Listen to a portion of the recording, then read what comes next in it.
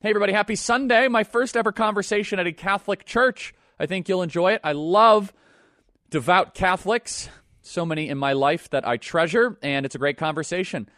Email us as always, freedom@charliekirk.com. Subscribe to our podcast and get involved with Turning Point USA at tpusa.com. That's tpusa.com. Email me as always, freedom@charliekirk.com, and become a member, members.charliekirk.com. Buckle up, everybody. Here we go. Charlie, what you've done is incredible here. Maybe Charlie Kirk is on the college campus. I want you to know we are lucky to have Charlie Kirk. Charlie Kirk's running the White House, folks. I want to thank Charlie. He's an incredible guy. His spirit, his love of this country. He's done an amazing job building one of the most powerful youth organizations ever created, Turning Point USA. We will not embrace the ideas that have destroyed countries, destroyed lives, and we are going to fight for freedom on campuses across the country. That's why we are here. Noble Gold Investments is the official gold sponsor of The Charlie Kirk Show, a company that specializes in gold IRAs and physical delivery of precious metals. Learn how you could protect your wealth with Noble Gold Investments at noblegoldinvestments.com. That is noblegoldinvestments.com. It's where I buy all of my gold. Go to noblegoldinvestments.com. Thank you, Father. This is a great honor. This is my first time speaking at a Catholic church, and so I'm very, very honored by that. Thank you. And, you know, my favorite question in the VIP is they say, so Charlie, when are you converting? When are you converting? It's always, you know, make disciples of all nations, right? You have a real special father here. I got to tell you, he is doing this really great. He is doing a great job. And my wife baptized Catholic, my mom baptized Catholic, and I think my grandmother was one of the most Catholic people of the last 100 years. Some of my earliest childhood memories was her telling me to stop talking because EWTN was on. And so you guys get that joke. I say that, and other people, what is EWT? What? I don't know what that is. But I have such great respect for, you know, really serious Catholics in so many different ways. And, you know, our team has, you know, a lot of devout Catholics. And I'm going to talk just about what we, you know, I as an evangelical and Catholics have in common, because I think the unity between us is far greater than people ever realize, especially in the fight for what my day-to-day work is, in the fight for life and the fight for truth in a world that has lost its mind and has gone totally mad. And I want to just emphasize one thing that I think for those of you that are engaged in this space, it's something that, especially the last 100 years, the Catholic Church in America has done very well, and that's the emphasis on education. It's something that evangelicals have done poorly, and I say this all the time to pastors and, you know, people in the Protestant faith. I say, how many, you know, evangelicals can you name that are on the Supreme Court? I can name several Catholics.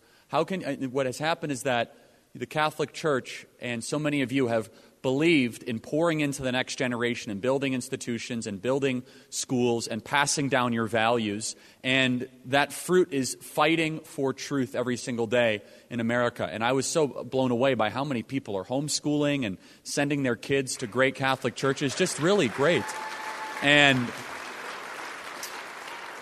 I am such a admirer of, and I say this all the time, that the pro-life movement is something I'm very, very enthusiastic for. I'm very outspokenly pro-life, especially when it's now less popular than ever. I'm very pro-life. And if we're honest, it really, the Catholic Church has been terrific on this issue in an unwavering way. And so much of the wins that we now see are multiple generations of Catholic activists, of people that prayed the rosary every single day for the reversal of Roe versus Wade. And honestly, as someone who is a warrior for life and someone who, you know, you might not hear this, I just want to thank those of you that have fought for life over the last couple of decades, because that, and we have the beautiful child right up front. It's one of the most important things. So I want to touch on some stuff, then we can do some questions. And it's very funny. I take this very seriously. I love the Bible. I love the Word. I love to learn. And so when I enter a holy place, I take that with some heaviness. Holy means separate in the Scriptures, and to honor actually is the same Hebrew word as to treat heavily.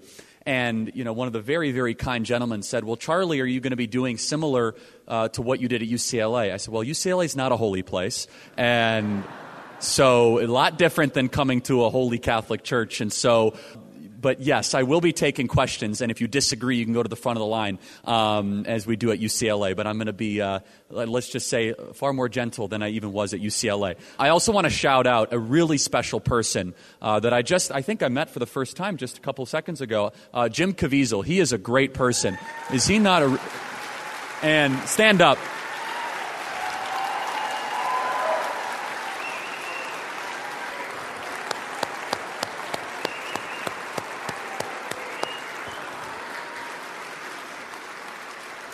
What they tried to do to this man throughout many years, and he was faithful, and he believed.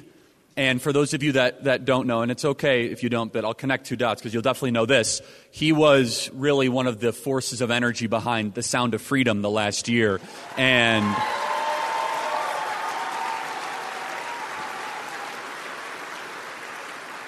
he also had one of the toughest acting gigs in the history. Hey, do you want to play Jesus, Jim? Like, okay, and you did a great job. I mean that non-sarcastically. And this guy is faithful, and he stuck his neck out. And just what an amazing, and by the way, people say, Charlie, they ask me all the time, Charlie, what gives you hope? So you know what gives me hope? Is they spent $1 billion making this insufferable, nauseating Barbie film that makes me just, okay, I won't, go too much. And Sound of Freedom on a shoestring budget. Pure grassroots, no major marketing, no Academy support, pure censorship. What did The Guardian call it? Like a QAnon echo or something, right? It was that Sound of Freedom was the second most successful film of 2023. Is not unbelievable? And I truly believe the hand of God was behind that success. But I also believe part of the demand is that it started to connect dots. I think people all of a sudden said, oh my goodness, I knew that there was something dark and demonic going on. I knew that they were doing things to children they should not be doing.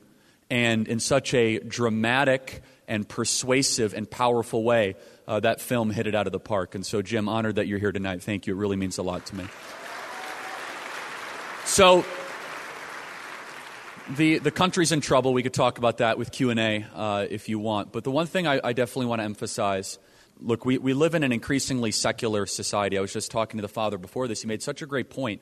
He said, the country that was around 50 or 60 years ago, we all knew our neighbors by name, and we introduced ourselves to one another, and we cared about our neighbors. And I'm afraid we're becoming a nation of strangers in more ways than one. And this is one of the reasons why I think what's happening on the southern border is one of the greatest humanitarian crises in the history of the country, not just because people are literally being sold into sex slavery and girls are being raped every single day, which is happening in the fentanyl and the drugs, but I'm afraid that you lose that connective tissue that so many of us remember in this country, where if you don't share something in common with your neighbor, or if you feel as if you don't have to be neighborly to your fellow citizen, then you become this kind of harsh and cold, hostile community of strangers. It's not even a community at that point.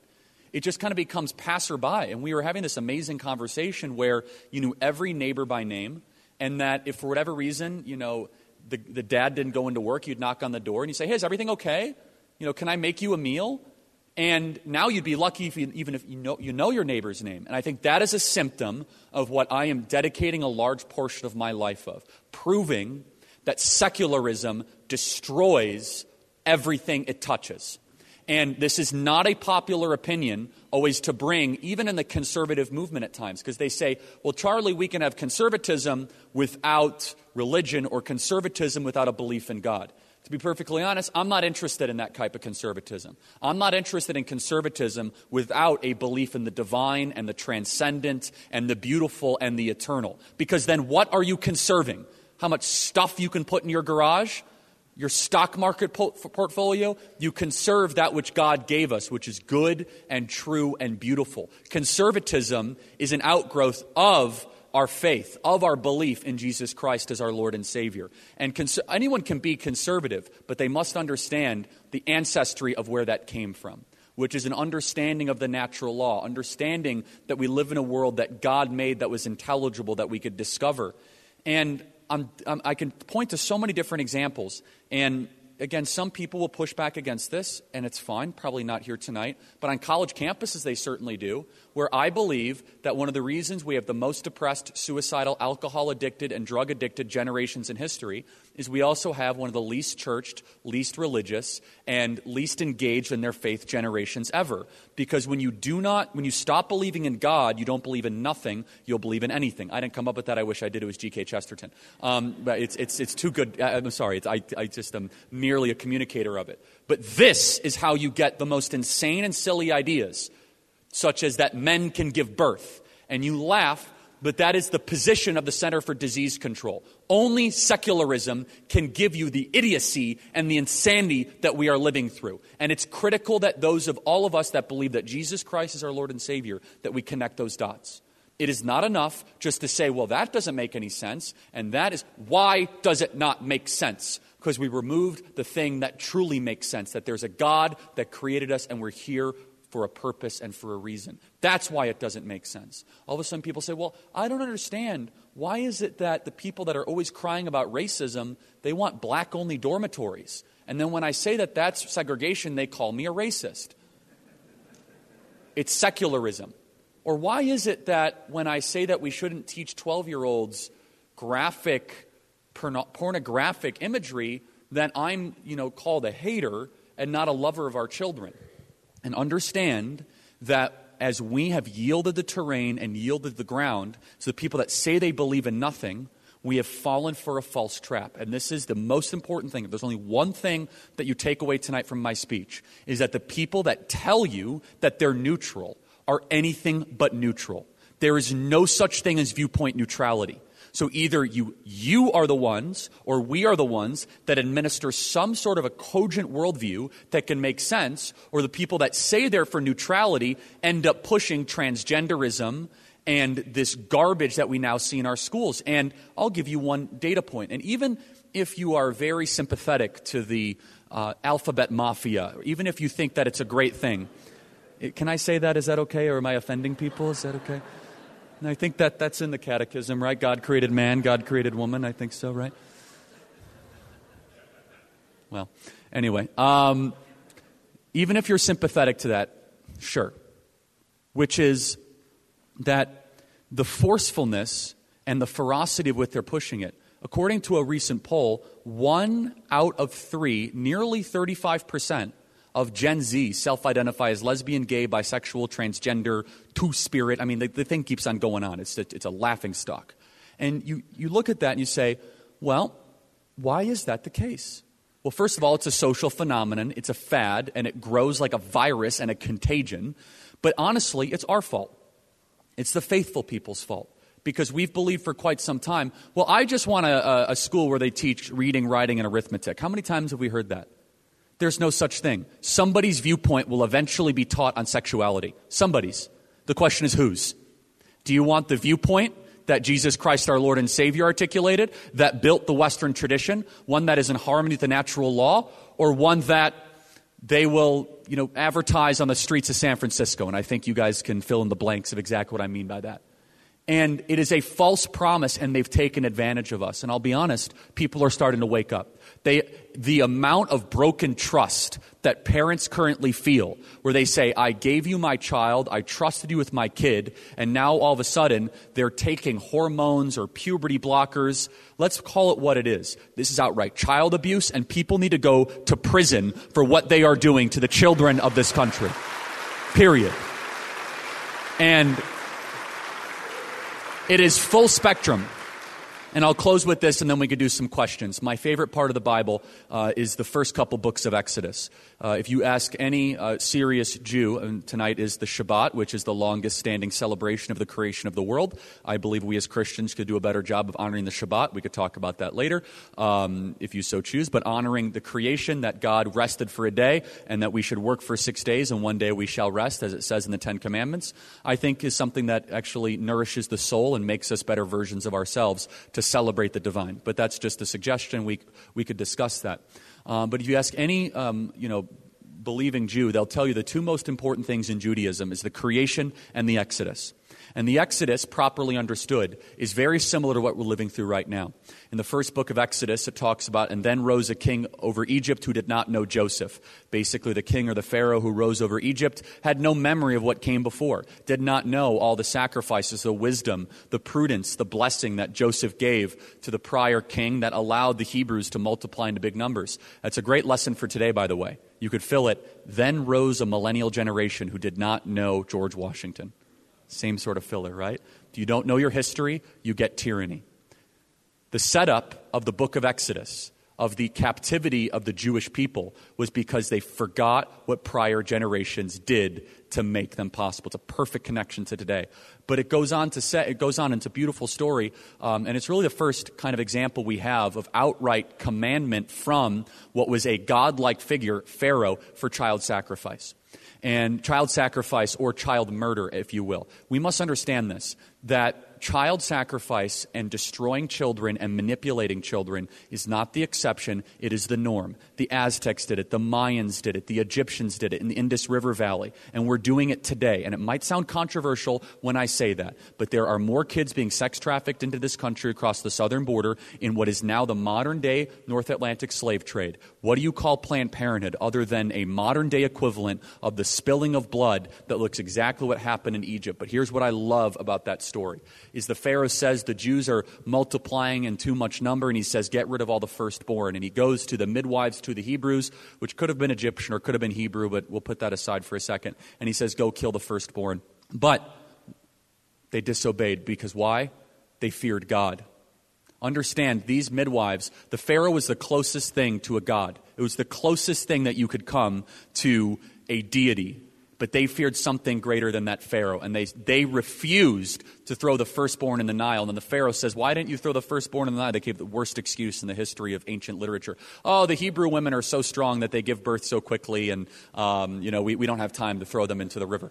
And my favorite part of this, it says, God dealt well, or he dealt generously with those midwives and gave them big families. They disobeyed tyranny. They disobeyed the godlike authority because they loved life and they loved God more than appeasement of a despot, dictator, or a tyrant. And it sets up the entire narrative because it properly understood Egypt was a death cult.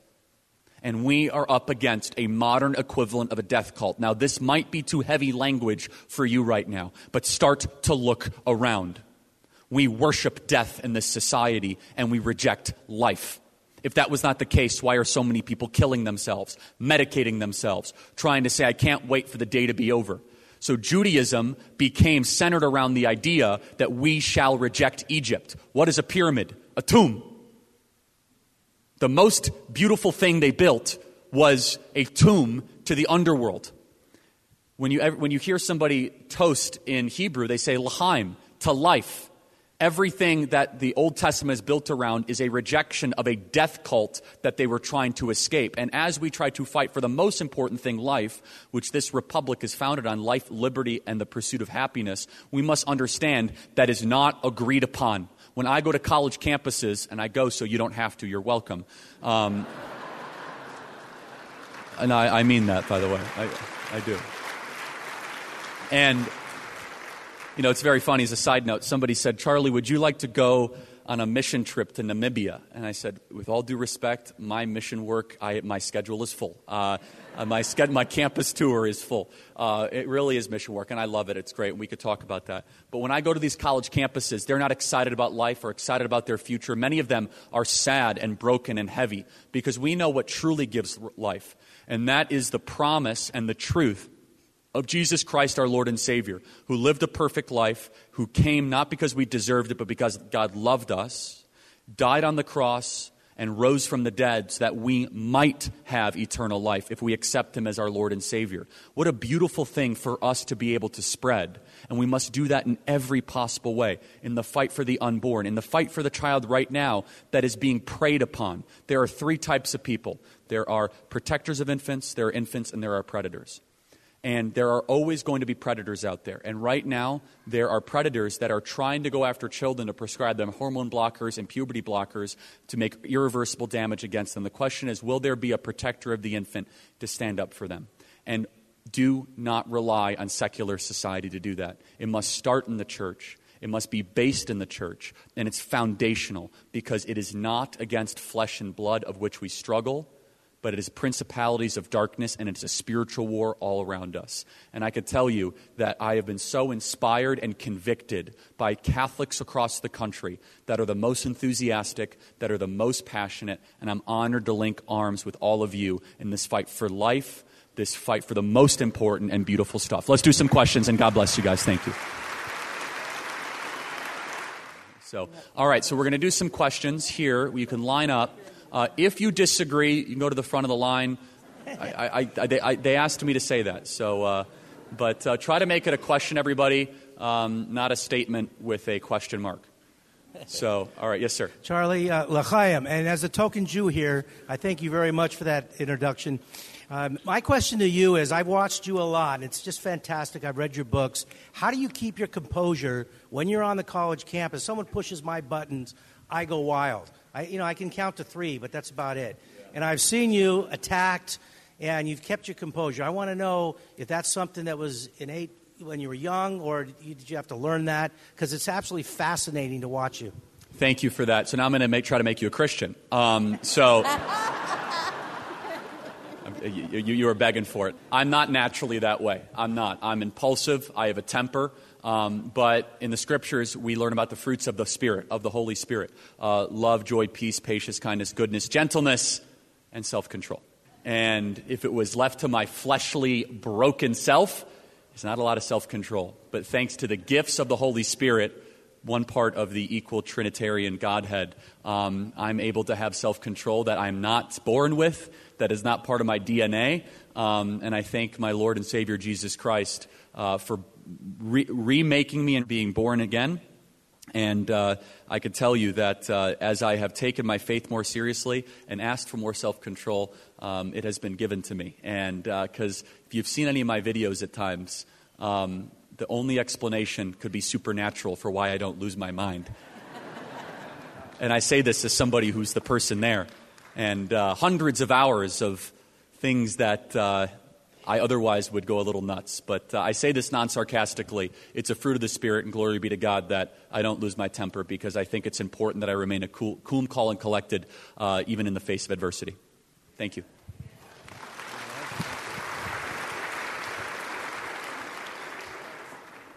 Well, Charlie, you had said something in an address to a large pastors group not too long ago, and you had got on the subject of transgenderism and the transgender ideology. And tell me if I'm incorrect. When I was hearing you speak, you got some applause in that room of maybe 500 or 1,000 pastors. But there was also a noticeable silence in there somehow. And I'm asking, am I right that was a silence of fear? And then as you go along to speaking with pastors group these last many months and touching on that subject, where do you think this is headed in the clergy community? Yeah, that's a great question. So I don't remember exactly what I said, but it was probably forceful and direct. It was probably something of the essence of this, which is there are no genders, there are 2 sexes, and infinite personalities. And the point being is that gender is kind of a new age psychological term that was introduced in the 1960s or 70s. And we have fallen trapped to this language game where people then lead with gender and they say, well, I could change my gender, when in reality we always used to talk about sex, which is fixed at birth. Now, I probably said something like that, but yes, there is a lot of fear. And the fear is understandable.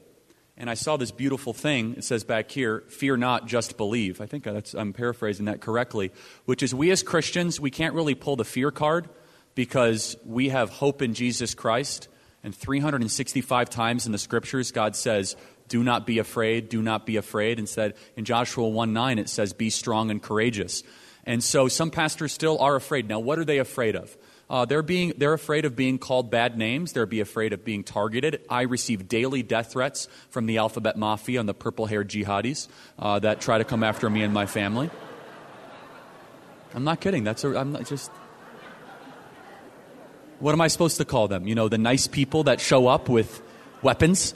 Oh, look at these wonderful people. They're trying to kill my family. It's really great. No, I mean, that's what they are.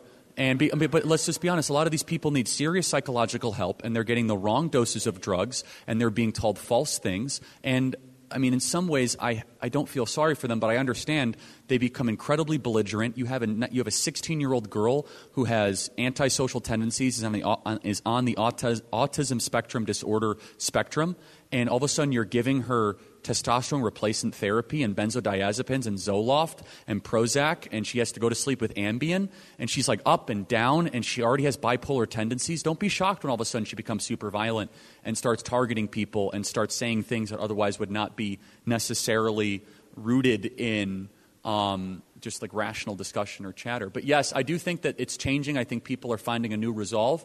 And I think the transgender issue, like many other issues, they take advantage of our compassion. They take advantage of our generosity. They take advantage of the large heart that America has that largely is a Christian tradition.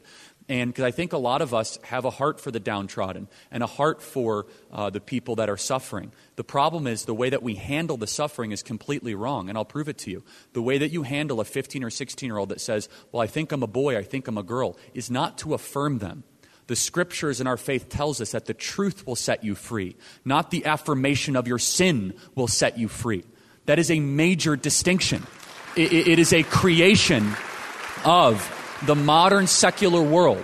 It is a fabrication that we should all of a sudden affirm a lifestyle that is outside of God's will for how you to live. That doesn't mean you have to do it in a cruel way. You can do it in a loving way. One of my favorite parts of the book of John is John 8, where the first part is commonly referenced, but the second part is almost never referenced, where it was the young woman who was a prostitute, and they were going to stone her, and Jesus famously walks in and says, let the first without sin throw the first stone. And they drop the stone, and most people end the story there, but the kicker is the end, where Jesus then goes to the prostitute and says, sin no more. That's the kicker of the whole story. With love, he says, we are all sinners. Do not throw the stone. But then he goes and he says to the prostitute, effectively in modern parlance, cut it out. You're done sinning. That is one of the most pointed directions of actual, from Christ our Lord speaking to humanity about sinful behavior. And I want you to imagine if you said sin no more now to people, they say, oh, who are you to judge? Jesus, well, it's literally Jesus Christ our Lord said that. And so where is this headed? I mean, look, I believe firmly, and this will sound extreme. Well, actually, it won't sound too extreme, because one thing I love about Catholics is you guys understand we're in a spiritual war, and that there's an invisible war and a devil who hates us, who lies, steals, cheats, and destroys and wants us all dead, which is that it is Lucifer's plan, it is the devil's plan, it is the usurper's plan to advance the transgender agenda in this country. You're able to capture children, you're able to keep parents hostage, you could divide a country, you can create massive fracturing lines. And so what does that look like? Is that we have to fight against this agenda at every single turn with love and truth. And the most loving thing we can do is to get a young person or any person back into biological reality of how God made them. Not drugs, not surgery, back to how God made you. And the final thing I'll say on this topic, of which, as you could tell, I'm rather passionate about, is that it's a false promise. Is that you give someone who thinks they're something that they're not, that they actually can become the other thing through surgery and drugs. And they go on a self-destructive campaign thinking that there's light at the end of the tunnel. And there might be fake victories along the way. Yes, testosterone does make you feel better for a short period of time. Yes, if you get your breasts cut off, that all of a sudden you think you're that other thing. But eventually, you realize your DNA is the same. Your brain is the same. It does not change. And then, all of a sudden, you realize you've been sold a bill of goods and you're irreversibly damaged for the rest of your life. That is not loving. That is cruel, and we must put it to a stop. Thank you very much.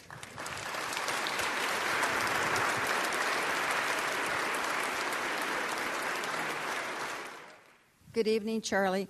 I read 2 books a long time ago, Why Johnny Can't Read and Why Johnny Still Can't Read.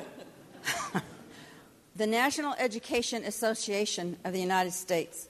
Most of the teachers, and I don't mean any harm to our Catholic teachers here, but most of the teachers are now radical And how do we fight them?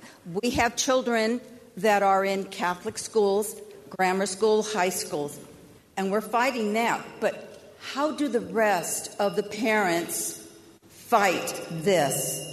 Thank you for the question. So I'm going to just speak candidly. There are exceptions to this, but the Jesuits have become more liberal than Catholic in certain universities that I've visited. Yep. And that might offend somebody here. I'm being honest. I have visited more Catholic colleges than probably you have, and they take their left-wing views more seriously than their Catholicism at Loyola University of Chicago and other Jesuit places I've visited. And if you disagree, we can have a robust debate on that. Now, there is this unclean, I won't go that far. Let me just say this as an outsider because I want to be respectful of everyone in this room. There is I think, a theological detour. See, I'm being nice. That was introduced in the 60s and 70s called liberation theology. Many of you are aware of this. And this is a Marxist application perverting the scriptures, perverting what Christ our Lord believed in, to try to revolutionize the world via Catholicism, to say that it is our mandate to always look at things through social justice, which is another way of saying redistribution, abolition of private property, remaking the Western tradition, and out of that you get cultural Marxism and all this other stuff. I cannot express to you the damage that is doing, both to the country and also, in my opinion, to the Catholic faith. I believe that Marxism destroys everything that it touches, and I'm by no means saying that there should be anything short of compassion and love. But when you start to all of a sudden view the entire world as if Christ's mandate on earth was to try to create a government where we redistribute the property of others and that we take by force from other people, and you try to remake what has been the most prosperous and generous society in the history of the country, which is Western civilization, that is not what Christ believed in at all. And so fighting back against liberation theology, which came largely from South America and made its way into a lot of Jesuit schools in this country, and social justice is very important. But let me also equally brag that some of the most deep and exciting breakthroughs in education are coming through in Catholic classical education schools across the country.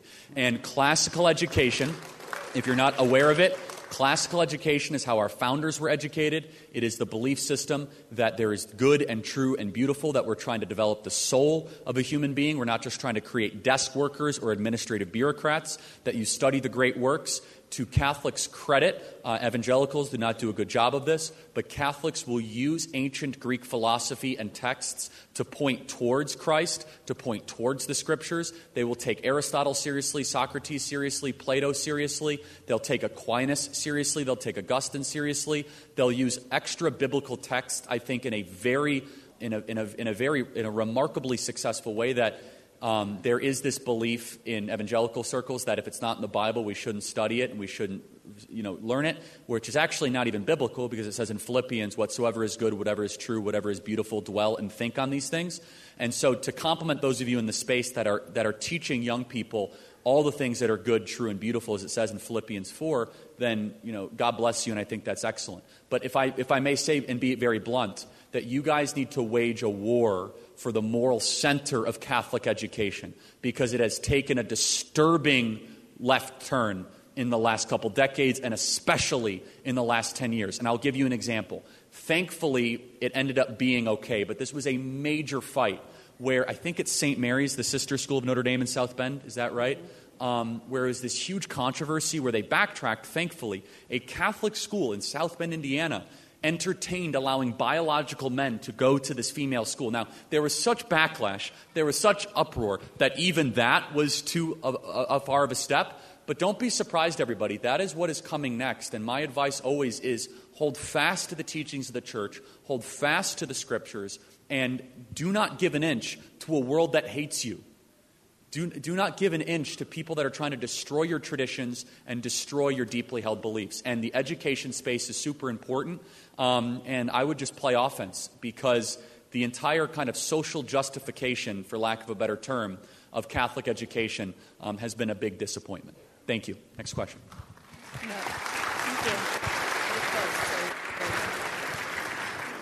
Hi, Charlie. I have a daughter who's going into college and just bought your book, college is a scam.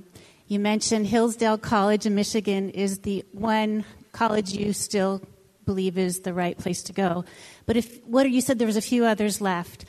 What can we do to tell our family members, our children, with things we don't want to give them away, that we raise them in a Christian family with conservative values and they come home and they're not that same person anymore? I've heard that so many times from other friends. What do we do? Where do we go? I have these new friends in the audience. They just approached me and they said, "Charlie, we love you. Our kids are commies."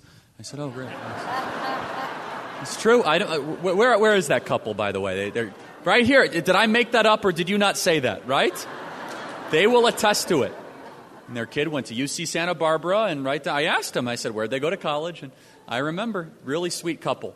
And what I love is they say, "And we still bring the heat every Thanksgiving." I said, "I just love it. It's great. I just love it."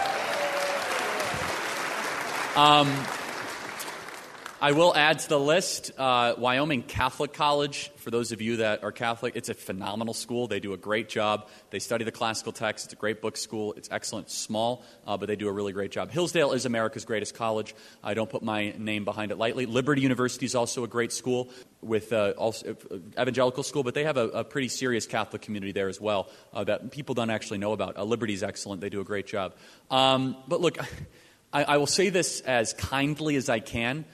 If the events of the last 6 months have not convinced you that colleges are rotten to the core, that should basically be bankrupted and burned to the ground and remade into something new, And here's my one thing I will say to answer your question. And yes, you could check out the book, The College Scam, or you just read the title and believe it and don't buy the book. So I always try to make my titles just so good in case someone just buys the book and reads the title. The essence is there. It's not, you could learn why I believe it later on, which is this. Some professors, not all, but some are predators. And I don't mean sexual predators. There are those too. But I mean intellectual and philosophical predators. And I know that's a heavy statement. Because you think of them as the best welfare to open your kids' eyes and to walk them through. No. They look at your kids as opportunities. And they prey on your children. And they're good at it. They have PhDs. They've been trained in the rhetoric, in the dialogue, in how to lead an 18-year-old to rebel against mom and dad in 30 days. They know the right text to introduce. If you are not well read in deconstructionism, then don't send your kid to college. Hi, Mr. Crick. Thank you so much for coming. I'm a senior at St. Augustine Academy, which is a Catholic school, which is actually a classical education school as well. And I'm doing a senior thesis. And my senior thesis kind of involves feminism in a way, but kind of relates to young women like me with Catholic religion. And my senior thesis is Catholic wives and mothers should be able to pursue professional careers without the degradation of the role of the husband. And I think that's really important nowadays because we have all these new opportunities in this modern age. And I think I want to know what your stance is on a traditional view or even on a view of today's modern age. That's a beautiful question. Thank you. I'd have to read the thesis. The title is interesting. I would be interested to see if you still believe that in 5 or 10 years. Look, everything in life comes at a cost and a choice. And let me just tell you currently what's happened, and you could think about it whatever you want, right? And I'll just talk about it from a general societal perspective. The vast majority, the consensus in America right now for young women is get married late, if at all, pursue your career, freeze your eggs, go to college, have as much sex as you want, and you're in charge. Think of just kind of boss babe type stuff. And I know you're not recommending any of that. I'm just saying, let me just kind of tell you. So what has the result of that belief been? The result has been we have more single early 30-something women than married 30-something women. We have a generation, millions and millions of young ladies who went to college, got a college degree, have a good job, they have a big apartment, and it's full of cats. And They are by far the angriest group of people that America has at our disposal. They are bitter, resentful. They are increasingly not religious at all. So why is that? And let me just tell you, everything at life comes at a cost and a choice. And I get hundreds of these emails every single week of young women in their 30s that are burdened, that they were told to prioritize career. Now, your question specifically was about wives and husbands, right? So I'm going to get to that. But I just want to talk more macro, that there is huge amount of career regret with young women in America. Now, yes, of course, young women can pursue work, and that's fine. I'm more of a traditionalist. I have the best wife in the world who's incredibly successful and runs a Bible and 365 ministry and a fashion line. But her first thing is to be a wife and a mom, and she'll tell you... I completely agree. I agree totally with Great. your stance. Cool. I think it is very important nowadays for women to understand that we are called to be mothers. We, in our natures, we are born with wombs. We should be able to procreate with a loving husband. That is always our number one stance. No, that's beautiful. So let me... I was recently introduced to a way to frame this, which is we actually do everything backwards, and we just have to not fight biology. We should instead encourage our young ladies to get married and have kids sooner, and then pursue the career once the kids are grown up, not the other way around. And I know that sounds counterintuitive, but obviously have kids while you can have the kids, right? And then when you're in your mid-30s or late 30s, and you might have a certificate in nursing, and your kids are 16, 17, or 18, that's the perfect time to do that. And it actually I see it work a lot. And by the way, you have grandkids by the time you're like 45, and then it's like, and so you laugh, but a lot of you are in that situation. So anyway, that's something to think about. God bless you. That's a beautiful thesis. Thank you.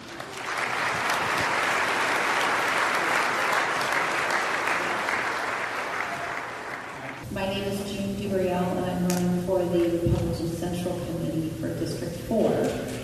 With the polarized political system that we're in right now, which seems very divided, obviously, how can you encourage the people in this room to engage in the political process in a way where they don't feel defeatist, where they're not giving up, that they're committed to the Constitution and what America was created to be? That's a beautiful question. I love that. It's a great question. So it's very simple. To despair is a sin.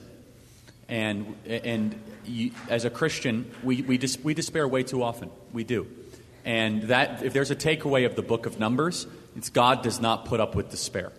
I mean, again, the least impressive group of people in the history of ancient texts are the ancient Hebrews. They're constantly complaining and fighting with one another, and we don't have enough food, and God keeps giving them food, and we don't like this food. I mean, it's like if God can deliver these people and bring them to a prominent nation, He is the creator of the heavens and the earth, because these people were not exactly Alexander the Great or the Roman Empire, right? They were very unimpressive. By the way, you might say, Charlie, it's anti-Semitic. I'm quoting Dennis Prager, so calm down. So...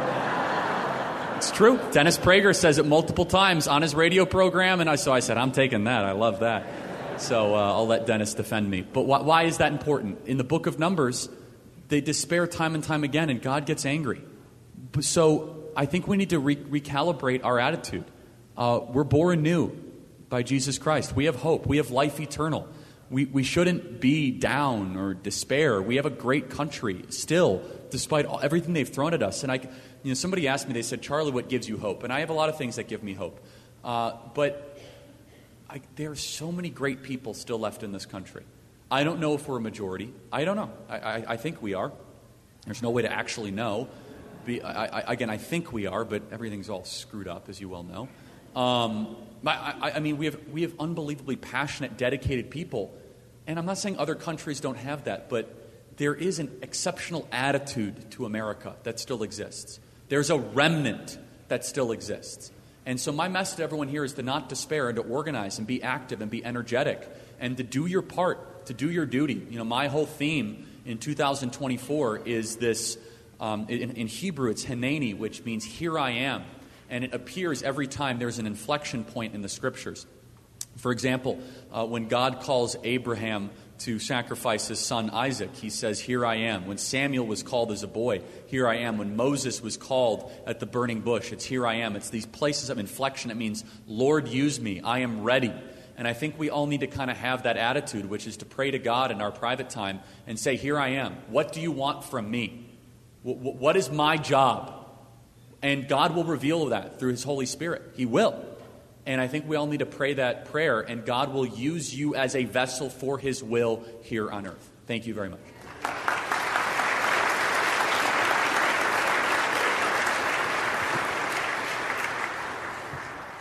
So I wanted to know, what can young people do to fight back against the culture that's rigged against us? That's a great question. Join Turning Point USA would be my first recommendation. And I'm very biased. I think Turning Point is the most important organization in the country, especially reaching young people, and we're doing a great job. And we have thousands of high school and college chapters across the country, and it's just amazing what's happening. You can acknowledge that it's rigged against you. It's rigged against you in many different ways. And I sometimes, every so often, I'll get an email, and they'll say, young people are so lazy and all this. And I don't like that, because there's lazy members of every generation. And yeah, maybe millennials are lazier and Gen Zs are lazier. Maybe. And I'll say maybe. But there's some superstars in this generation. There are some really amazing young people that have their life together and doing some great stuff. So don't throw out the entire generation. You spend some time around Turning Point USA, I think you'll have a different attitude. But we also must acknowledge, every so often, I also hear is, why are they always complaining? It was easy to buy a home way back 40, 50 years ago. I hope all of you that are in the baby boomer generation just understand it's a completely different financial situation for this generation. And I'm not a victim politics guy. I'm not any of that. But I'm going to be perfectly honest with you that when exactly are they supposed to get the capital at their disposal to afford a down payment on a home that has doubled in value in the last 3 years, of interest rates that are nearly 7 or 8%, and meanwhile they have student loan debt, medical debt, credit card debt, car loan debt, and they're supposed to just scrap together $35,000 for a down payment on a home that they also have to pay property tax on and maintenance on. I mean, at some point, it gets to the place where the financials don't make any sense. It's creating the most rented generation in history, which is bad. That is bad for our country, and it's bad for our politics. It creates angrier people because they're not building equity. They're not actually getting skin in the game. They're just constantly looking at the world as a utility. It's money in, money out. And so I tend to agree it is kind of rigged, but don't use that as an excuse. And that's what is a difficult thing. It's easy then to say, well, it's rigged, give me free stuff, it's rigged. No, you have to understand that the odds are against you, but you still have a great opportunity to make something of yourself and be the best version of yourself in a country that is less free than the country I grew up in, but there's still an immense amount of opportunity to flourish and be prosperous and be happy and be joyful. And that's a difficult balance to strike at times, because it's very tempting to just complain all the time and just want free stuff as because of it. But I do see things are changing, and I'll tell you why. There's a new politics that is being introduced. It's not yet manifested, of a younger generation on the conservative side that is very outspoken on these issues. Think about the most popular spokespeople on the American right. These are people like Matt Walsh and Michael Knowles and Candace Owens. These are people that really understand what's happening in this country. These are people that are very faithful. They're filled with the Spirit. And it is a contrast, if I might say, than just even some of the people that dominate some of the cable television talk shows right now that I find to be insufferable. I can't watch cable TV anymore. Instead, I listen to 2 or 3 hour podcasting and long-form interviews. I can't listen to just the same 5-minute segments. It kills my brain cells at times, right? I'm sorry if I'm insulting you, but it's just, if you like that stuff. And so I think that there is this rising generation of young conservatives that are really, they're ambitious. We want a better country. We're willing to do something about it. And it's best exhibited by some of the names that I mentioned, and also the rise of Turning Point USA. Thank you very much. Appreciate it.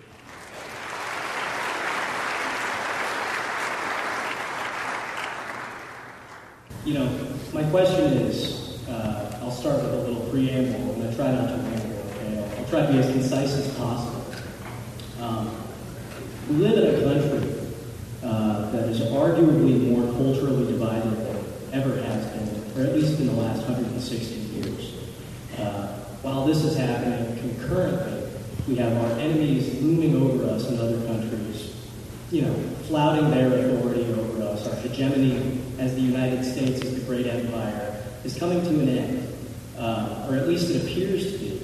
And so I guess my question for you would be, what do you think the future of this country looks like in the next 5 years if things continue on the way they are, without this kind of great rise? Collapse. We're not immune to that. If things don't change quickly, the entire civilization's going to collapse. And we are on very fragile footing. And for those of you that follow my show, I don't make predictions like that unless I really believe it. I'm usually right. We have a Potemkin village economically. You can't have 6 million people come into your country and you don't know who they are and sustain yourself. And have another 6 million on top of that, another 10 million on top. It's not possible. Not to mention what's going on internationally, China and all this. And so I won't stop fighting. I won't give up. I'm not moving to New Zealand anytime soon. The stakes are very, very high. And, there is this belief that I don't love, and I appreciate the attitude, but I don't love. They say, America's been through a lot. Nothing can break us. That's just not founded in the natural law. Anything can break.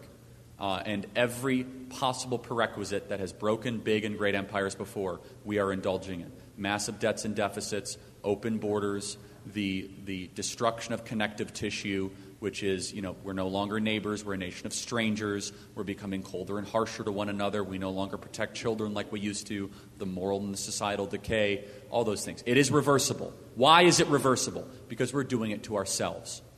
And when you're committing suicide, you could stop. That's why it's reversible. It's not being done to us, we're doing it to ourselves. America is in need of electroshock therapy more than anything else.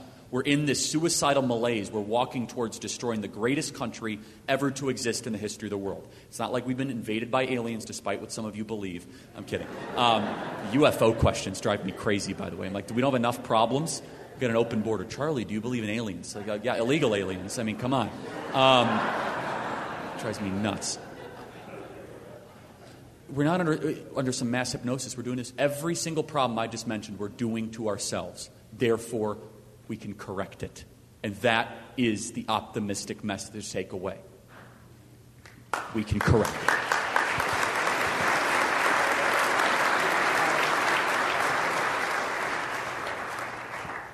Hi, Charlie.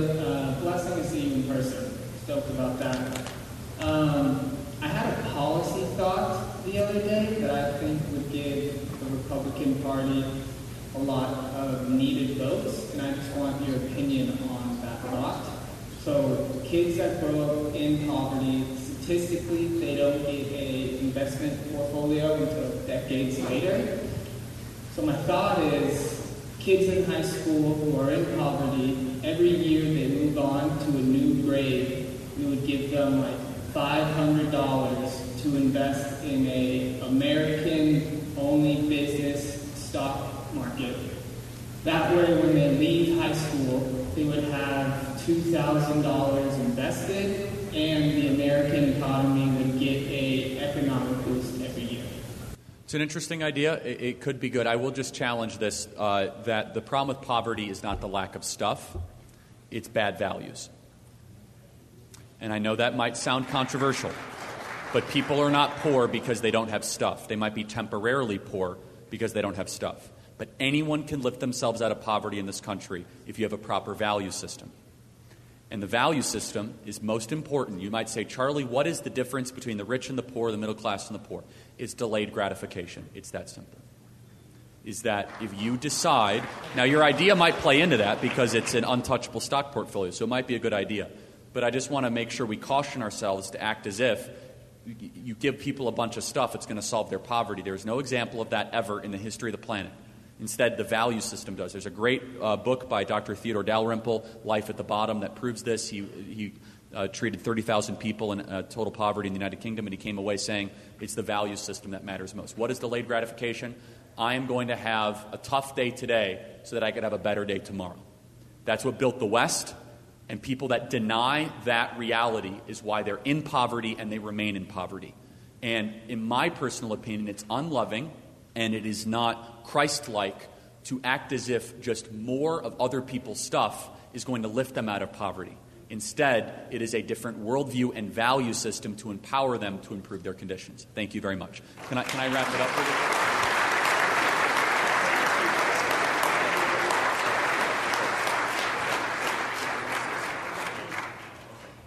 In closing, everybody, this has been so great. If you're not yet subscribed to our podcast, you could do that by opening up your phone. And just such an honor. This was my first Catholic church. Hopefully won't be my last. And you guys are being really well led here. God bless you guys. Thank you so much.